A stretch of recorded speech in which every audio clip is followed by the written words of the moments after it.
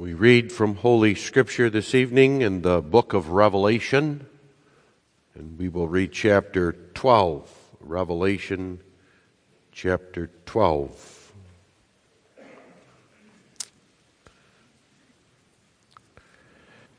And there appeared a great wonder in heaven, a woman clothed with the sun, and the moon under her feet, and upon her head a crown of 12 stars. And she, being with child, cried, travailing in birth, and pained to be delivered. And there appeared another wonder in heaven, and behold, a great red dragon, having 7 heads and 10 horns, and 7 crowns upon his heads. And his tail drew the 3rd part of the stars of heaven, and did cast them to the earth. And the dragon stood before the woman which was ready to be delivered, for to devour her child as soon as it was born. And she brought forth a man-child, who was to rule all nations with a rod of iron. And her child was caught up unto God and to his throne. And the woman fled into the wilderness, where she hath a place prepared of God, that they should feed her there 1,260 days. And there was war in heaven. Michael and his angels fought against the dragon, and the dragon fought and his angels, and prevailed not. Neither was their place found any more in heaven. And the great dragon was cast out, that old serpent, called the devil and Satan, which deceiveth the whole world. He was cast out into the earth, and his angels were cast out with him. And I heard a loud voice saying in heaven, Now is come salvation, and strength, and the kingdom of our God, and the power of his Christ. For the accuser of our brethren is cast down, which accused them before our God day and night. And they overcame him by the blood of the Lamb, and by the word of their testimony, and they loved not their lives unto the death. Therefore rejoice, ye heavens, and ye that dwell in them. Woe to the inhabitants of the earth and of the sea, for the devil is come down unto you, having great wrath, because he knoweth that he hath but a short time. What follows is our text for this evening. And when the dragon saw that he was cast unto the earth, he persecuted the woman which brought forth the man-child. And to the woman were given 2 wings of a great eagle, that she might fly into the wilderness, into her place, where she is nourished for a time, and times, and half a time, from the face of the serpent. And the serpent cast out of his mouth water as a flood after the woman, that he might cause her to be carried away of the flood. And the earth helped the woman, and the earth opened her mouth and swallowed up the flood which the dragon cast out of his mouth. And the dragon was wroth with the woman, and went to make war with the remnant of her seed, which keep the commandments of God, and have the testimony of Jesus Christ.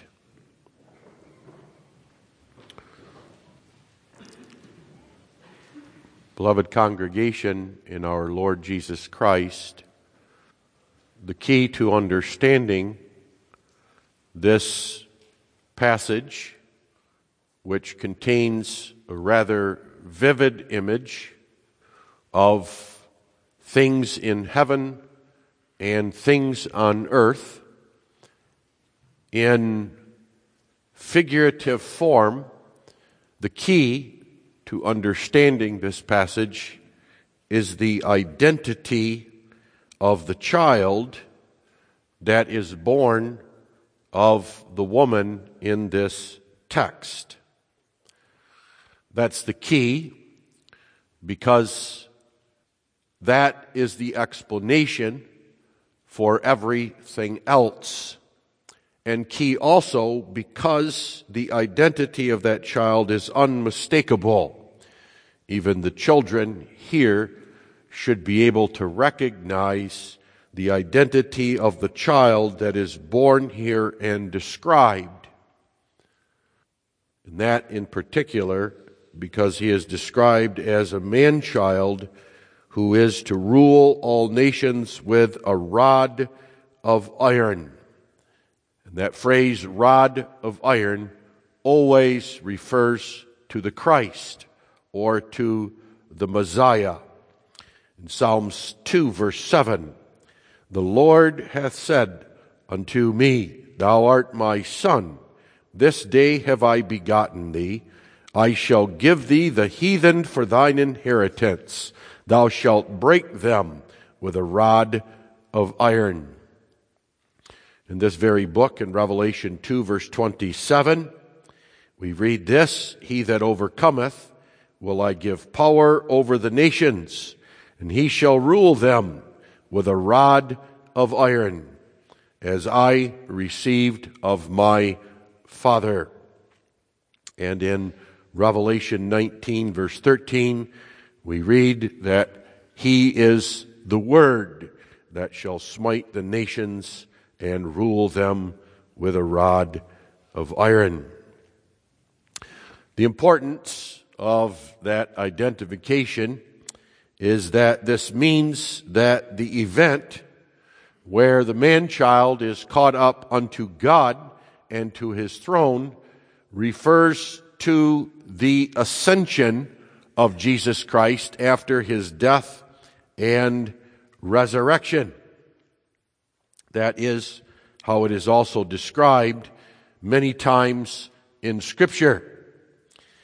The ascension is called, for example, in Acts 1, verse 2, the day he was taken up.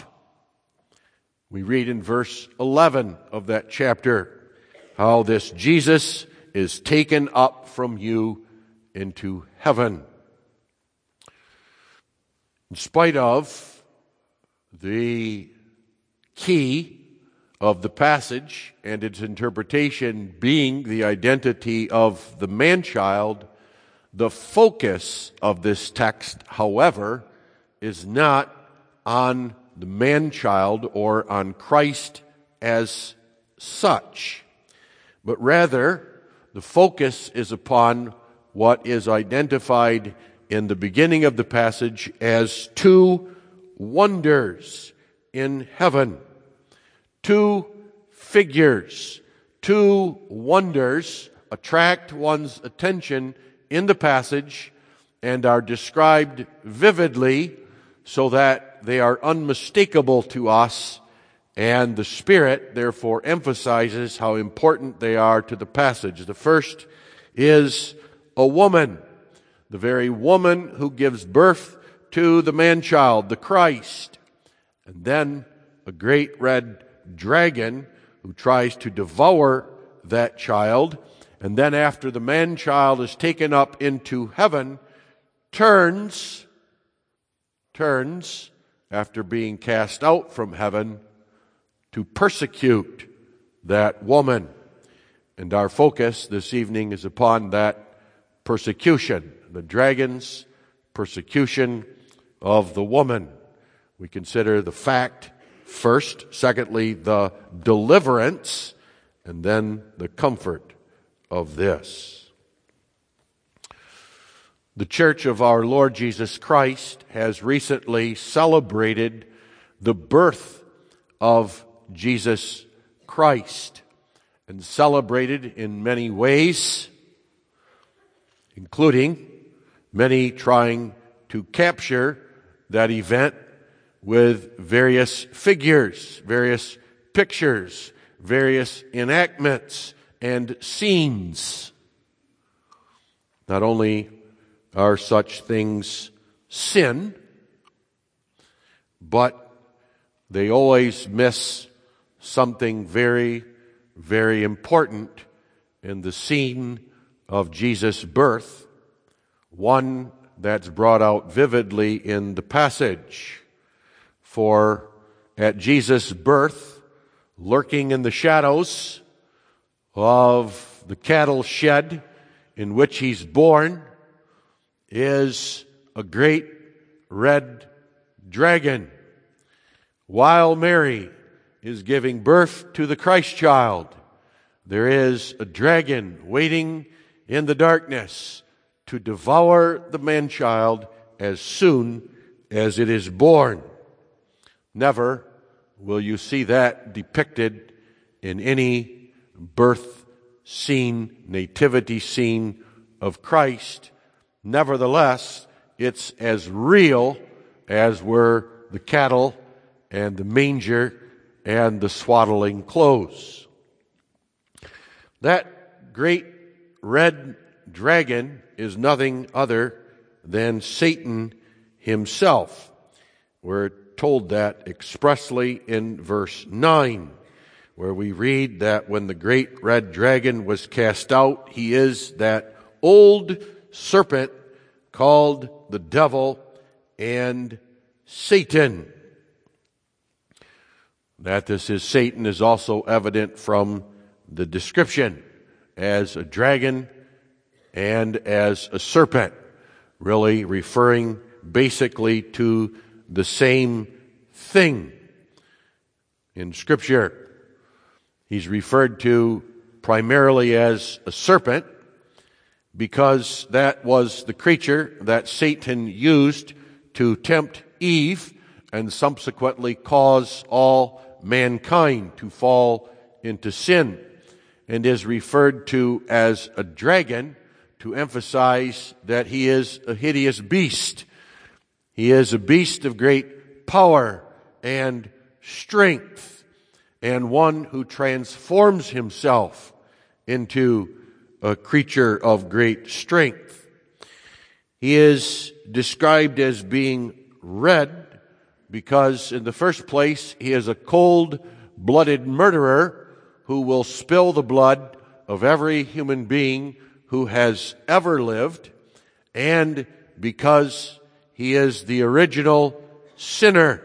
He is the original wicked one, the source of all the blood-red sin and blood that is spilt in the world, the great red dragon. We read also that on his head are crowns, and in fact he has 7 heads and 10 horns and 7 crowns upon those 7 heads. The biblical way of describing him as the King of Kings with regard to this earth and its earthly kingdom. The Bible there describing how in one way or another he rules over all the nations and all the kings and influences them greatly in his service. But he is one who is Lord over them all.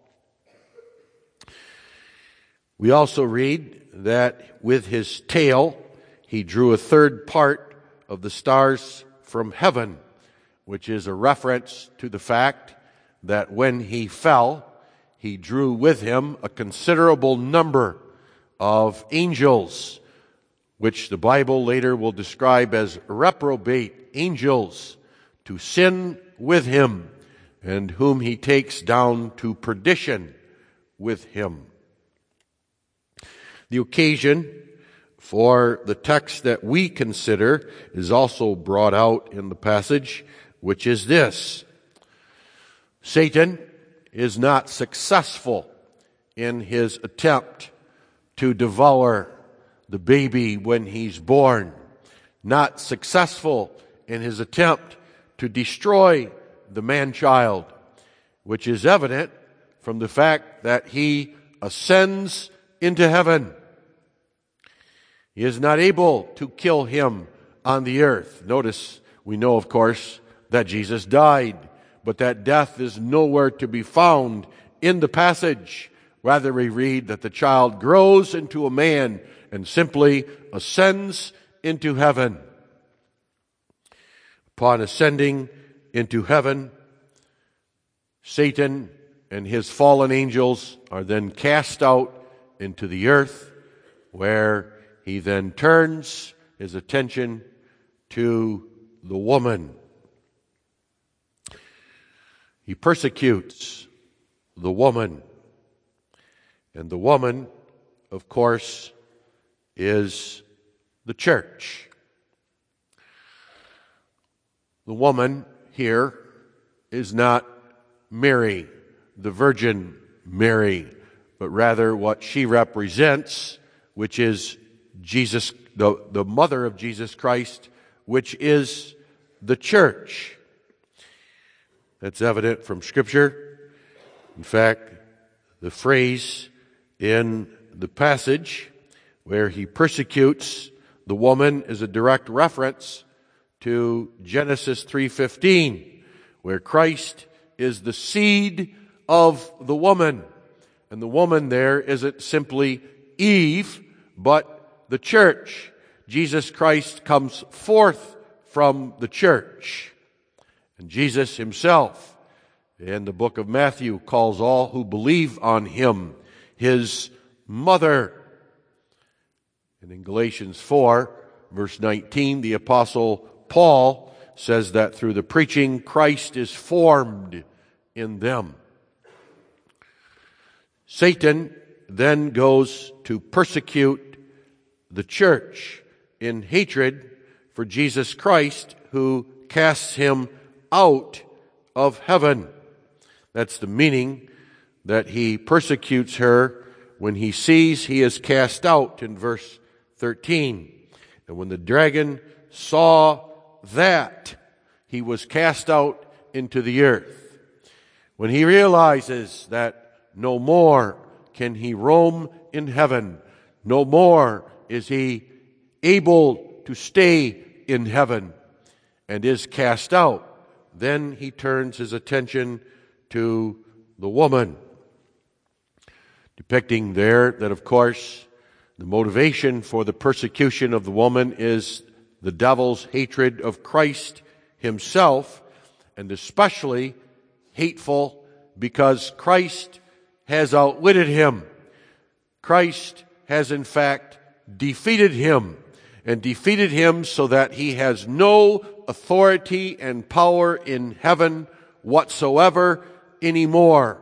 And therefore, on behalf of his people, showing forth the very victory that he has worked in his death and resurrection, the very first thing that Christ does when he ascends into heaven is he gives Michael and his angels power to cast out the devil and his angels, which is why we read also a loud voice exclaims when Christ arrives in the ascension, "Now is come salvation and strength and the kingdom of our God and the power of his Christ, for the accuser of our brethren is cast down, which accuses them before God night and day." Prior to the actual death of Christ on the cross, an event that must happen and is necessary, even though God has ordained it from eternity, Satan is able to remain in heaven and there accuse the saints in heaven before God night and day, so that Christ, now having paid the price, Christ having now atoned for their sins in full, ascending to heaven, and showing the very authority and power he now possesses by virtue of his victory over Satan. The first order of business is to cast him out. And there is rejoicing in heaven, rejoicing among the saints. But woe to the inhabitants of the earth. And woe to the inhabitants of the earth, especially the church. Because the one who accused the brethren night and day in heaven, who accused them that they had no right to be there, had no business being there because Christ has done nothing, their sins have not been atoned, now has come to earth. Knowing in the first place he is defeated, that principally he is defeated. He has no right and power to accuse anymore. That does not mean he does not accuse the brethren night and day here on the earth. Oh, he does. But there's no power in his ranting and in his raving. There is no authority in his accusations. For those who are in Jesus Christ by faith, those whose sins were atoned by his blood, may simply point to him and say, paid in full. Nevertheless, woe, because he comes now to persecute the church, and persecute the church in a peculiar way. And the idea of the passage is woe because his persecution is a desperation, a form of desperation, knowing he has lost the battle and fueled by a hatred for the man-child that has defeated him, the king of the beasts. He turns with all his fury and anger and accusations, and notice, he devotes them not to the world, but to the woman, to the church. One reason that the church is described as it is in the opening passage, where she is described even as a wonder in heaven. It's an amazing thing that preceding this woe and preceding all the description of the persecution is first of all the description of the woman as in heaven, and even greater than the heavenly bodies, because she's clothed with the sun and has the moon under her feet, and on her head is a crown of 12 stars, representing, of course, that she too is a king and a prince in the earth, and one who has been ruled in the old dispensation spiritually and figuratively by the 12 tribes, and in the New Testament under the 12 apostles. This passage then teaches a couple of things about the church, and the first thing is that the church is one.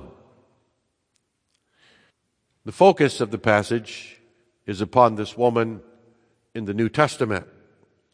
That's the reference to a time and times and half a time, or as we sometimes read it in Scripture, a year, 2 years, and a half a year, or 3.5 years, or as we sometimes find it, 42 months, or 1,260 days.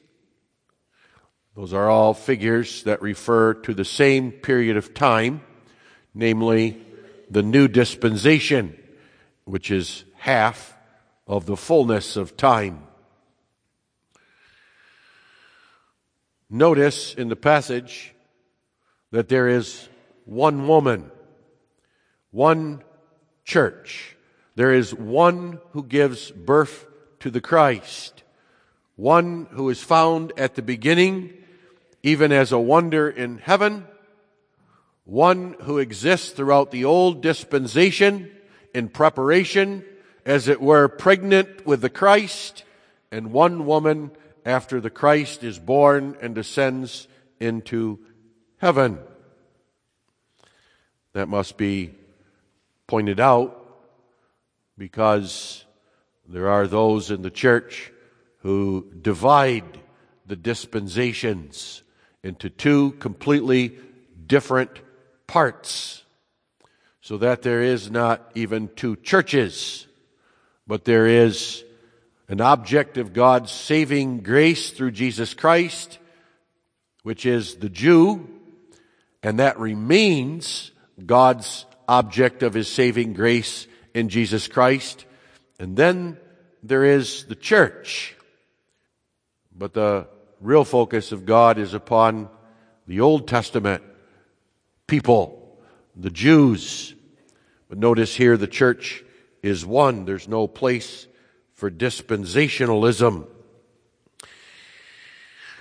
The passage in the second place teaches that this is what the church can expect in this world from the time that Jesus has ascended until the time that he returns on the clouds of heaven. That's what's being figuratively given there in the passage by the reference to the time. The church is never without persecution, and there never is a time that Satan is not intent and trying to destroy the church. We may ourselves sometimes think so, because we see persecution only in one form, namely when there is bodily persecution, when there is a physical threat to our life or to our property. But according to the passage, the dragon persecutes the church from beginning to end.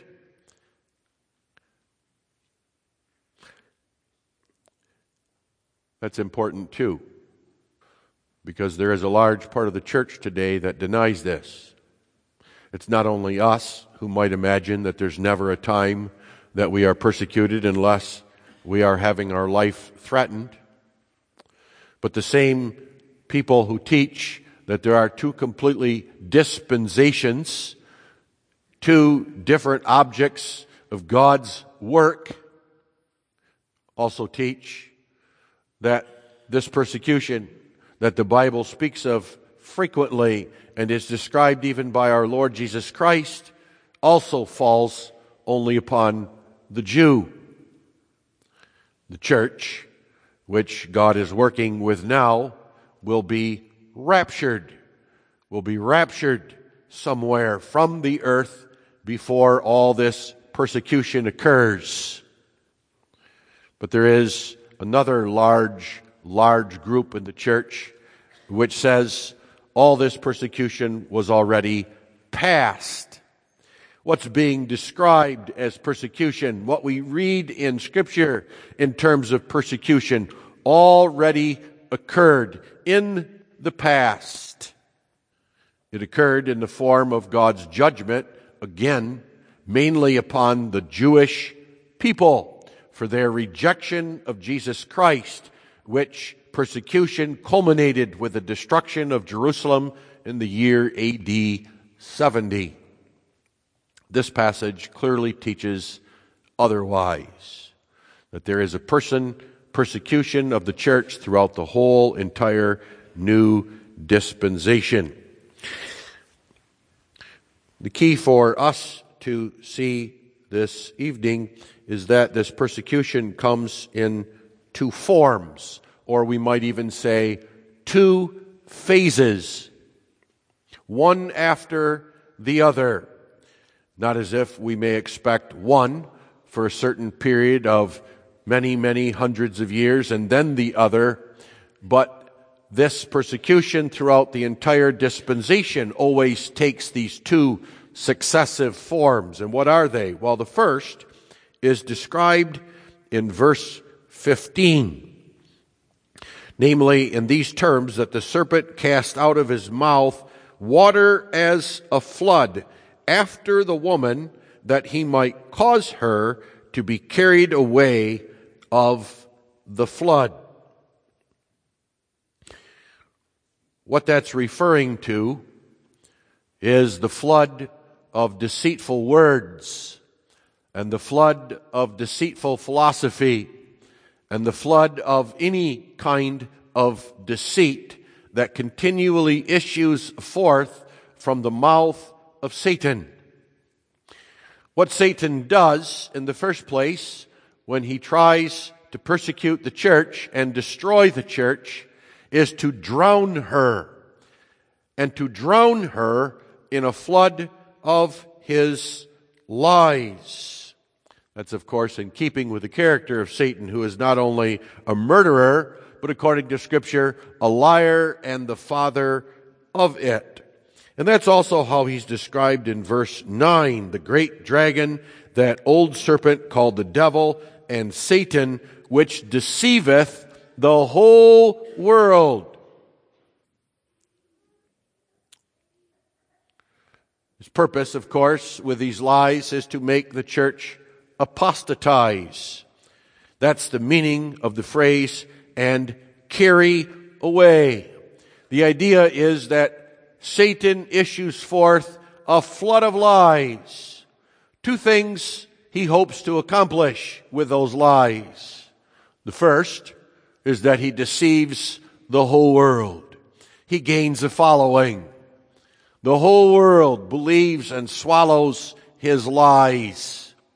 But in the second place, he tries to unloose, as it were, the church from her spiritual foundations, and like a flood, lift her up and carry her away from that which would otherwise keep her safe. But then there's a second phase, a second aspect to this persecution. And this is the one we normally think of. Before we move on, we ought to remember that. Persecution. Indeed, as we're going to see, a great deal of persecution. A great deal of Satan's rage and anger and desire to destroy the church comes not in the form of bodily persecution, but comes in the form of the lie. And one must see here the lie not just from any one particular place, but the lie wherever it is found is Satan's attempt to destroy the church by lifting her up and carrying her away into apostasy with the wicked world. Now there is another one described in verse 17. And the dragon was wroth with the woman, and went to make war with the remnant of her seed, which keep the commandments of God and the testimony of Jesus Christ. What's being described here is what we normally think of, physical persecution, what the Bible refers to as scourgings and imprisonment and stoning and being sawn asunder and slain with the sword and beheaded. What is called in Scripture tribulation. And a tribulation that will culminate, as Jesus even himself prophesies, in a tribulation such as was not since the beginning of the world or shall be. And what explains it is a certain failure of the first type of persecution to destroy the church. Notice, and the dragon was wroth. Wroth, why? Because the flood that he issues forth from his mouth is not successful in destroying the church. Something happens. The flood is swallowed up. He does not accomplish his entire purpose with that flood. And so he becomes angry and he does something else. He makes war with the remnant of her seed. He sees that in spite of the flood of lies, in spite of his attempt to destroy the church with his lies, there is a remnant of her seed that remains, that is not washed away, but rather they keep the commandments of God and have the testimony of Jesus Christ. Jesus himself testifies that they are his. This is what Satan uses when he realizes that the flood of lies that he spreads, if it does anything, only accomplishes eliminating the carnal seed, the carnal element from the spiritual church, so that there still is a remnant. And when he sees that remnant, the elect who still keep the commandments of God and give a witness to Jesus Christ, he becomes angry and he, as it were, pulls out all the stops. But God preserves the church. There is a deliverance. There is a salvation. Despite the rage of Satan, God is at work. Now, God, in the first place, uses a rather strange means to preserve the church. We read God does that by preparing a place for her in the wilderness. And that receives emphasis, for in verse 6 we read also that she hath a place prepared of God. So notice that it is God's purpose to preserve the woman, to keep her against all the rage and all the persecution of Satan, and does that by preparing a place. And remarkably, that place is not in heaven, but upon the earth. Indeed, strange that the place is described as a wilderness. In other words, God deliberately and purposefully preserves the church by preparing her a place in the wilderness. Now, what does the wilderness refer to?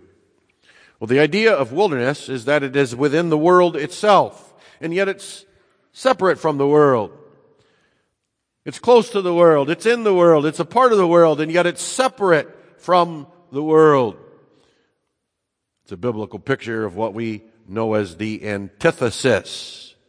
Not now a physical separation from the world, for this place is not in heaven, but it is in the earth. And yet it's wilderness. There's a certain spiritual difference, a marked difference in the place that she has prepared and the world itself. We only need think of Israel. The great deliverance of Jesus Christ pictured in Old Testament Israel, where they were in bondage in Egypt, and God delivers them with his mighty hand by 10 plagues, and they're thrust out of Egypt.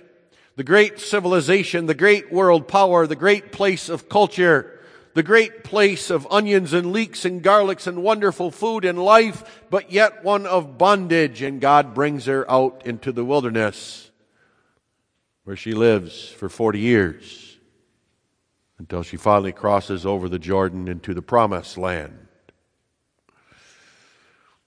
In other words, on the one hand, the wilderness is a place where one can expect to be exposed to all kinds of dangers, all kinds of enemies, where one is indeed vulnerable. The wilderness was a dangerous place, a place without any food, any drink, and yet a place where God preserved His church, where He supplied the church's every need, where He supplied their need for food, their need for drink, their need for clothing, where He protected them from the wild beasts and animals and from the enemies that would prey on the vulnerable. It's also a place where there are many who fall in unbelief. There was of the church in the wilderness many, and indeed entire generation, who fell in unbelief, and yet God preserved a remnant.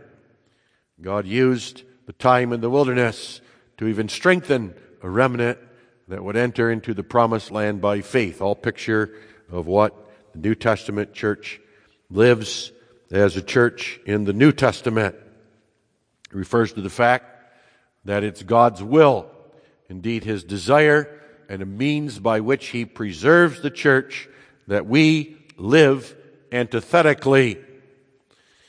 And notice, this is not something we decide to do. This is the church's place. God makes the church spiritually different from the world, and yet deliberately places that world in the midst of the church. The church is in the world, but not of the world. The church lives on the earth, but she is from heaven.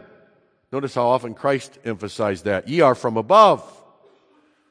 Notice where the woman begins. We see her first in heaven.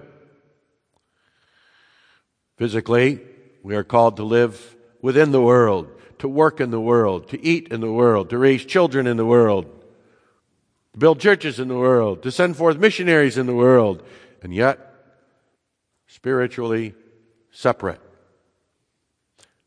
You may see that spiritual separation as essentially this, as it's described in the passage. They keep the commandments of God and have the testimony of Jesus Christ. Those two things. Want to know where the church is? Look for those who keep the commandments of God and give testimony to Jesus Christ, who are always confessing and speaking and preaching and glorying in Jesus Christ, the man-child that is born and taken to heaven. That's the essence of her spiritual difference. Now perhaps you understand the content of Satan's flood, his deceit. What is it that he lies about? What is the essence of all his lies? Whether they come from the world or whether they come even from within the church. Whether they come from a mouth of a preacher or whether they come from a television set. What's the essence and core of his lies? It's this. This is not the wilderness. And if you're in the wilderness, you need to get out of the wilderness. You need to go back to Egypt. You need to have more fun. You don't have to deny yourself anything in this world. This world is a place of happiness and joy. You ought to join in. The spiritual life that you talk about, that's no life at all. This life, the here and now, is where it's at. Eat, drink, and be merry. Don't burden yourself with obeying God's commandments. Maybe the lie is he comes along and says, well, they're all forgiven anyway, so it doesn't matter how you live. It doesn't matter where this lie comes from. It can come from a television set, come from books, come from TV and movies, can come from philosophy class, can come from all over. It's a flood. In other words, it comes from all directions. And it builds and it builds and it builds. You cannot escape it. There's nowhere to go to escape from this flood. Everywhere you look, do you see the message? Sure you do. You find it even in your own heart, don't you? From the day you're born to the day you die, there'll be something in you, part of your flesh that Satan lies to and manipulates and has control of, that This is the only life, the life of the flesh. If the flesh isn't being indulged, if the flesh is threatened, then your real life is threatened. Notice how that's a connection even to the persecution that follows. Do all you can to preserve the flesh. Man will do anything to live. Those lies, even, we shouldn't forget, lies with regard to doctrine. I mentioned some lies about eschatology. Those lies are all part of this flood. How does the church live? How will the church live? What will the people think if they believe that there is no persecution? If they forget about Satan, if they themselves are directed to their own personal inner lives, that the Christian religion is about one of introspection, self-improvement, and many other such things. It all serves the purpose of Satan. But now notice, God preserves her. God deliberately places her there. I said earlier that this isn't really something that the church even really actively decides to do. Oh, it's engaged, no doubt. We actively live the antithetical life. But notice, God places her in the wilderness and makes that separation. I will put enmity, God said in the beginning. And so we read that she is given 2 wings of a great eagle to fly there. Similar to what we read in Exodus 19 verse 4. Ye have seen what I did unto the Egyptians, and how I bare you on eagle's wings, and brought you out myself. A picture of God's deliverance. What is it that makes the church different? What is it that places the church in the wilderness? What is it that makes her the object of Satan's hatred? And the answer is her deliverance from the world.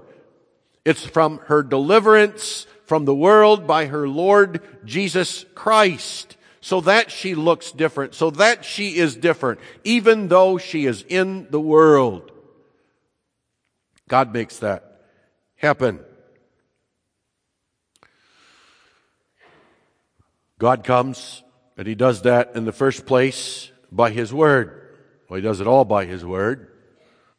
But God makes the enmity. God places the difference there, first of all, by His Word, to live according to His commandments, to live differently, to come out from her, my people, that ye be not partaker of her sins and her plagues. And then in the second place, God by His Word strengthens the church, gives her strength to live that life in the midst of the world. That's the reference to the fact that God in the wilderness nourishes her there. In the wilderness, God feeds her. God feeds her by the Word. But God also amazingly preserves the church by the very environment of the wilderness, which would otherwise be a threat and a danger to her. This is what's so counterintuitive, so ironical. God places her in a dangerous place. God places the church in a place that one wouldn't think she would be safe. But there she lives before the face of the serpent, and God preserves His church there. Of course, this shouldn't surprise us. If we realize that the woman and the man-child are related, and we remember how the man-child defeated Satan by entering into his very fangs, as it were, giving himself to all the considerable power of the great red beast and defeating him there in the grave. Grave could not hold him. Would it surprise us then that the man-child related to this woman, the God of this woman, would place her then in the wilderness, in a place where He knows full well Satan is raging.